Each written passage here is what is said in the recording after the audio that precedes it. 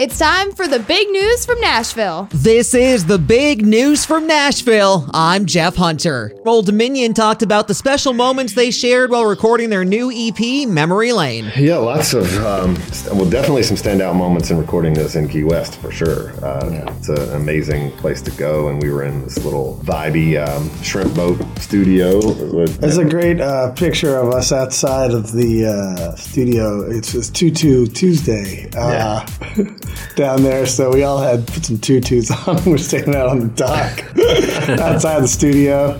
That just popped into my well, that's the thing about like Key West is it kind of puts you in that spirit, puts you in that like fun, loving spirit. And the thing I love about Key West in general is you can find people from polar opposite backgrounds that anywhere else probably wouldn't be getting along politically or personally or whatever. But in Key West, nobody cares. Everyone's just together having a great time. That's the news from Nashville. I'm Jeff Hunter.